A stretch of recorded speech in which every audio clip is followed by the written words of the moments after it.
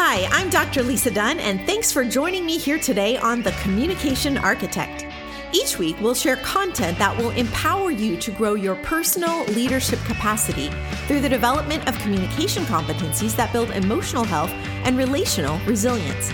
We'll unpack some practical applications of interpersonal, intrapersonal, family, and organizational communication.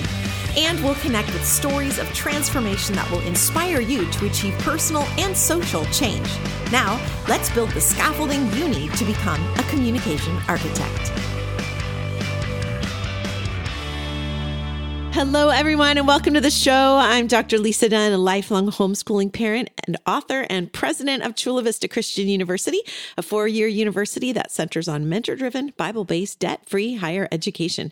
Visit us at CVCU.us to see how we are taking back education for the next generation. If you're new to the show, be sure to scroll back on my podcast for some tips on breaking free from the toxic traits of traditional education and establishing habits that will reset your family and organizational culture. Pastors, if you'd like to know more about how you can play a vital role in rescuing the outsourced generation, go to academicrescuemission.com and click the Start an Academy tab. We can have your campus running in 4 weeks anywhere in the United States. Parents, we have 3 levels of support for you: our church-based support classes, our annual conference, and our faith-based mentor-driven debt-free college degree programs. You don't have to go woke or broke to earn your college degree. Classes start soon. Apply today at CVCU.us. That's Chula Vista Christian University. I am very excited about today's guest. He is a science writer and editor, a research associate for the Institute for Creation Research. He's the author of several books, including Dinosaurs in the Bible, Creation Basics and Beyond. And he has another book we're going to talk about coming out as well. He's a frequent contributor to Acts and Facts magazine. And one of his specializations as a paleobiochemist, which is a new word for a lot of our listeners, I know, one of his specializations is analyzing the tissue of recently excavated dinosaur bones. I'm not making this up. It's so cool. And assessing the findings in the light of creationism. He has a PhD in paleobiochemistry and a master's degree in biotech. In addition to teaching at high schools and universities, he also teaches CVCU's freshman apologetics course, Science in the Christian, where he teaches students to reason and analyze scientific theory through the lens of the biblical worldview. He loves helping the next generation think critically and scientifically about God's design of the created realm. Please join me in welcoming Dr. Brian Thomas to the show. Well, I feel welcomed with an introduction like that. It's like, it's so long, I feel like we're done. It's over with. Your bio says it all. That was everything in my whole life. That is amazing. Well, it's such a joy to have you back on the show and really to celebrate the tremendous work you're doing. You know, before the show, we're talking about your newest adventure, being a grandfather, which is just so incredible. And I love how you just said how that just puts all of life into perspective, just like those of us just being a parent really shifts the focus of what's important. Well, tell us a little bit about yourself for listeners who haven't met you yet, and what got you started in your field of study. Yeah, sure. I came to Christ when I was 13 at a retreat. And but after that, I kind of took my ticket out of hell card and ran with it and just lived life my own way and forgot all about my relationship with God. I didn't nurture that relationship, and I wasn't discipled. So anyway, I got through college, and I'm in college, and I see this group of Christians out. What they told me was they were witnessing, and I was like, what does that mean? There's no court of law out here. Why do we need witnesses? And sure enough, they were out sharing Christ, and I that intrigued me. What really intrigued me was that they were having a great time with one another, and they didn't have to drink in order to have fun, And I thought, this is different. And so I just followed these people and had all kinds of questions for them. And the leader, his name's Kurt, went to his apartment afterwards, stayed up that night till like 3 a.m. and asked him all the questions, And they were skeptical questions that I had. And why are you believing the Bible? Science has proved it wrong, don't you know? And that type of line of thinking. Right. And then he had answers. And he said, I believe it because it's true. And And then he challenged me. He was like, "What science has proved it wrong? What science? Show me the science that proves it wrong." Great. And I was like, "I'll get back to you on that." So, and I never could find the science that proved it wrong. Wow. Everything I brought to him, he showed me how unscientific it really was, and he's just a history major. So anyway, amazing. So what happened as a result of that mentoring relationship, that discipleship I was finally getting, was he challenged me, and he said, "Are you going to believe the Bible? And are you going to trust God and His Word, or what? Or what? Because there's two different origins tales, origins right. models. One is by chance over eons, and all by natural processes, and the other is on purpose, recently, and all by supernatural processes. And so they oppose one another. They're different in so many ways. Not just that, but I mean, the natural one has death of the unfit over eons, and but the creation model is all about life begetting life. And so I had to decide which one of these am I going to go with, and I investigated it. I got some resources actually from the Institute for Creation Research, which back then I thought was an institute for quack science. But I read it, because I was like, okay, I'm going to be diligent and show Kurt how wrong he is about believing this Bible. Love it. And man, I got through that journey, and I was like, I've been lied to. This is not good science at all. It's just faith in a naturalistic worldview that's not based on any. It doesn't come from the data. It's imposed on the data. It's like a filter that the world uses to interpret what we see, and it's not really data driven. This whole evolutionary naturalistic mindset. So the upshot is, basically, my relationship with God was transformed, and I went from believing in a God who, he's a little bit stronger than the devil, and he was able to to preserve some of his words in the Bible. You're never sure which ones you can trust or which ones you have to kind of go, well, the science has disproved that one, so we can't trust that bit or this bit over here. So I had that going on, and I transformed to, man, I can trust everything he has spoken to me, all of it, and I can trust him. So his reputation is tied to his word, and if you can trust his word, you can trust him. Mm-hmm. So I trusted him more than ever. And basically I wanted ever since then for Christians to go through that same transformation and to realize, hey, let's look at the science. Let's find out what actually is scientific about the science and what's worldview based about the scientific pronouncements. And then let's get back to our Bibles and start trusting more what God has been telling us all along. And it's wonderful. Wow. And I get to do that full time. I've been with the Institute for Creation Research since 2008. So we're coming up on 15 years here. That is amazing. I want to talk about ICR today. I love that statement. His reputation is tied to his word. And obviously the work you're doing is so important. What you talked about with the worldview not being derived from, but imposed on us. We look at the public school system. We talk about it on the show all the time, that the teaching, the inherent teaching of the public system is that science and the Bible contradict. And like you went to look for evidence of this, and it was nowhere to be found. And so that a lot of students are growing up in that. That's the second leading cause for atheism in Gen Zs, is that they believe science and the Bible contradict. So the work you're doing is so, so important. And I love this full circle piece of ICR, because that's how we found you. I met Dr. Henry Morris at a homeschool convention when Ethan was really young. I picked up this devotional and started reading it, and the ICR devotional, and the Days of Praise, which, I always send you pictures when you're in there, but I think you're the only living author in there. But to see your name in there and you being on our team when that was such an impacting experience for us is just so, so incredibly cool. Tell us a little bit about the work at ICR, the overall mission vision, and then I want to get into some of your newest works and what you're doing. Well, thank you.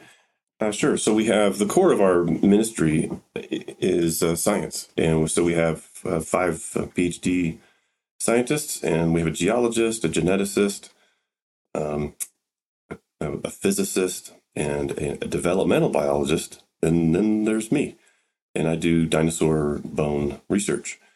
And but the thing is, that's fun about it is we can ask science questions that, and we can, attempt to answer them using science. But we ask these questions, these research questions that our secular colleagues don't even ask. For example, I can ask the question, hey, is there any radiocarbon, short-lived radioisotope of carbon? Is there any radiocarbon in the dinosaur bone? And so, but if I had a secular mindset, I would think, I'm not even going to waste my time looking at that because the bone has been in there for 70 million years and the maximum shelf life for radiocarbon is only, say, 50,000 years in theory. And so, of course, there's not going to be any radiocarbon. And if someone does find radiocarbon in there, it would have to be a contamination, because the bone is 70 million years old. But see, that's just circular reasoning. And so and I used to reason that way, but I'm happily I no longer do. So now I can ask the question: well, if this was deposited in Noah's flood, which is I'm convinced it was, then there's a chance it could have radiocarbon in it. So we've done this research, and we take the bone, we send it to a lab and test it, and sure enough, there's measurable amounts of radiocarbon in the bones, and it looks like it's deposited recently, and that fits what our prediction was. That if it was deposited in the flood recently, then it could have some radiocarbon still in there because the flood was about 4,400 years ago, according to the Bible's chronology, which is, we're convinced, the very best line of evidence to give us the accurate history, not isotopes and not these other methods that are typically used. So what do? We ask questions about God's world, especially as they relate to God's word, and we are willing and able to make conclusions that support God's word and support Genesis origins. So if we're a geneticist, we're looking at the data. Our geneticist is looking at the genomes, gene sequences, things like that, and finding evidence for creation in that. For example, the huge number of specified coding differences between chimps and humans, millions of them, hundreds of thousands of gene sequences, but there's other sequences that are not genes that are just as important, regulatory sequences, and they're specific to chimps, and there's another set that's completely different, specific to humans. And how do you get that? How does that come around? Well, code implies a code maker. So when we see networked information, which is what our genomes have, this bit ties to that bit, which only turns on if conditions A, B, and C are met. It's all networked. So genetic networking implies a genetic network administrator, and that's our Lord Jesus. So we're able to confidently and joyfully credit our Creator and King and Sustainer, the Lord Jesus, with creation and with recent creation. That He did it the way He said He did it, and He did it at the timing that He said He did it in His Word. And so we're happy to find evidence that supports exactly that from all these different disciplines. So powerful. It's so ironic to me that so much of the culture right now is talking about data-driven decision-making. And when you look at what they're basing their data on, the teaching of evolution, which is prolific throughout all the public systems since 1957, that we're seeing that there's no data that they're focusing on, just like your own personal experience exemplified. You couldn't find that data. Dr. Thomas, tell us what a day in the life is like as a paleobiochemist. What does that look like? Maybe we'll inspire some upcoming Gen Zs and Alphas on that profession. Oh man, you set me up for this, and boy, it's like, what's a day in life? It's got to be exciting, right? But I actually come to my computer and I do this. I look the same as our network administrator. He just, it's computer time, okay. But every once in a while, I get out to do a dig, or I get into the lab. We have a couple of labs here, and but a lot of my work with bones is mundane. It's like, okay, cataloging, right? That's tedious, but we have to know where the bone came from, how to find it, what it is, and all these details have to be cataloged. And but on those really fun days, I get to actually look inside the bone typically we use a microscope, specialized microscopes here. And boy, when we find evidence of original proteins in the bones, those are fun days. But it's not like I do that all, every day. I get to write articles we get to research different areas, so it's not all about the bones. But the question is, what's a typical day? And I don't have a typical day. The most typical day is computer stuff, because writing and researching. It's a lot of academic work, but an atypical day is day in the lab. So but I like all of that. And then, of course, as you know, I also have a function of I wear a different hat, of speaking. Yeah. So I can't be in the lab if I'm out, speaking somewhere. Right. But I love that too, because I get to point people to Genesis and to the Bible and the God of the Bible. And that's what drives me. Phenomenal. Obviously, you've done a great deal of writing for Acts and Facts magazine, for Days of Praise. We'll talk about how our listeners can learn more about that. But let's talk about some of not only your earlier books, but your upcoming book. Tell us what's happening there. It's out. Came out last week. Yay, so exciting. Thrilled. It's called Living in the Light of Genesis. And then the subtitle, A Foundation for Faith, Science, and Culture. And I just poured my heart onto pages, and that's what this book is. So it gives us reasons why we should take Genesis at face value, reasons from science, reasons from the book itself, the Bible itself, and then outcomes. What does life look like when we do take God's word at face value? And ultimately, what's our relationship with God like if we do take him at his word? And it's a wonderful relationship when we can have the freedom to take him at his word. And that's really the point, and that's where I'm trying to lead my reader to. So it was a joy to write. It took 5 years to write it because I was picky. I wanted to say the right thing in the right way. Yeah. And I've been so thrilled. Even just the week that it's been out, I have a couple of colleagues here at the Institute who have swung by and popped their head in my door and said, I love your book. I feel like I'm just having a conversation as I read it. And I thought, yes, that's what I was going for. My target audience, as I was writing it, was soccer mom.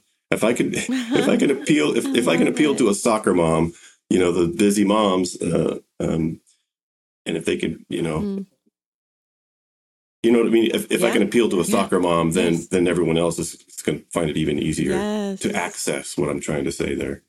So powerful. I just love that. I think when I think about your personality, you're obviously the science mind can be so dry and cold and analytical, and you're not that. I mean, you have all the science mind, obviously you're brilliant, but you have that warmth, and that is always communicated in our trips when we go our school goes to Grand Canyon or Zion or wherever. And when you're in the classroom, there's always that beautiful warmth. It's such a really exciting testimony to see how God has done that in your brain, because you're a unique person. And I'm excited to see that in the book and how that's kind of leaked out of who you are. So exciting. As you travel and speak, when we do that, we hear the heartbeat of the nation. We get to talk to people. We hear what their fears are, what their worries are. What are some of the things that really concern you about our country, about this generation right now, just based on some of your conversations with people? I really, my biggest concern about our culture is just how fast we are casting God aside. Mm. Just how fast we are embracing sin wholesale, lock, stock, and barrel. Not just accepting, but like embracing it, like to the point where, as a culture, we're saying, if you don't defend these immoral practices, then you're wrong. So literally, we are turning wrong into right, right into wrong. That it's a mess, and it's not looking good. I think a lot of us can agree with those kinds of assessments. So the only hope that I see, and it's huge, is the Lord Jesus. He is the answer. He is going to make this whole place all new one day. Right. And he does have a plan. He is redeeming individuals out of this mess, and sometimes because of this. Right. Because of this sin. And so if someone is soaking in a sinful life and they still find that they find themselves unfulfilled and miserable, some people turn to him and say, God, get me out of this mess. But if there was no mess for them to motivate them to want to get out of it, then you see, so it's a mess, but God uses the mess for beauty, and he uses it to redeem individuals. And so I praise the Lord that he can do that. He's in the business of taking our messy situations and redeeming them and introducing himself to another generation. That's just so cool that he does that. Beautiful. Absolutely beautiful. How can listeners learn more about you, about ICR, about your new book? Tell us more. Store.icr.org is where you'd find copies of Living in the Light of Genesis. And then ICR.org is our main website. And we have not just Acts and Facts, I appreciate you mentioning that, but that's a free magazine people can sign up for. And then Daily Devotional, I appreciate you mentioning that also, called Days of Praise. But we also have free web articles, and so thousands of them. So what we do is we scour the world of science, and we look at the, let's say there's a claim out there that, hey, we have a new human ancestor. It's called, and then they have a big fancy name all the time. And so we look at the claim, and we do the hard work for the church of digging in to the report and the original science literature, and picking apart, what did they actually observe? And it's remarkable what we find. Despite the announcement made about their find, and despite the conclusion they may have drawn, in their paper, which is based on their worldview, the data themselves always seem to point to a creator. And it's not a missing link, it's just a dead ape. And that's what those kinds of finds we are able to help interpret for the church, and just to give Christians confidence that, yes, you can still trust your Bible. You can still trust the God who wrote it. Thank you, Dr. Thomas. Thank you for the tremendous work you're doing. I believe this is the most important field that we can focus on right now for the next generation, is restoring the truth of God's word to the field of sciences. Thank you for being on the show today. We all know that traditional education is broken beyond repair, and instead of training up joyful, creative, faith-filled scholars, our government education system is churning out atheist armies from kindergarten to college. It's the most anxious, depressed, atheist generation in the history of our nation. Our nation's educational and spiritual ecosystem must be radically changed for the sake of the mental, physical, and spiritual health of the next generation. Well, our local answer to the global crisis is Chula Vista Christian University. Through our inquiry-based model, we're watching the culture shift. And I'm calling on churches across the United States to be part of the solution. Pastors, go to ARM, the Academic Rescue Mission, at academicrescuemission.com to arm your congregation against pagan indoctrination.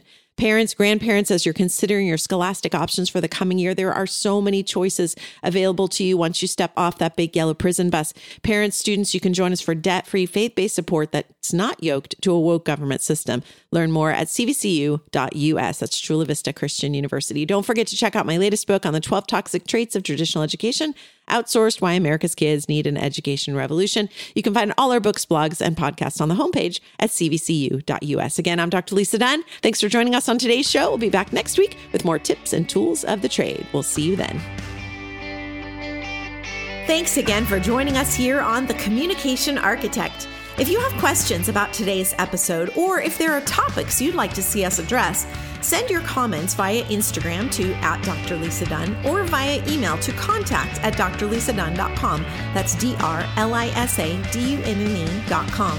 And remember, strategic communication will help you build greater emotional health and relational resilience. So don't miss the next episode. I'm Dr. Lisa Dunn, and I look forward to talking with you next time right here on The Communication Architect.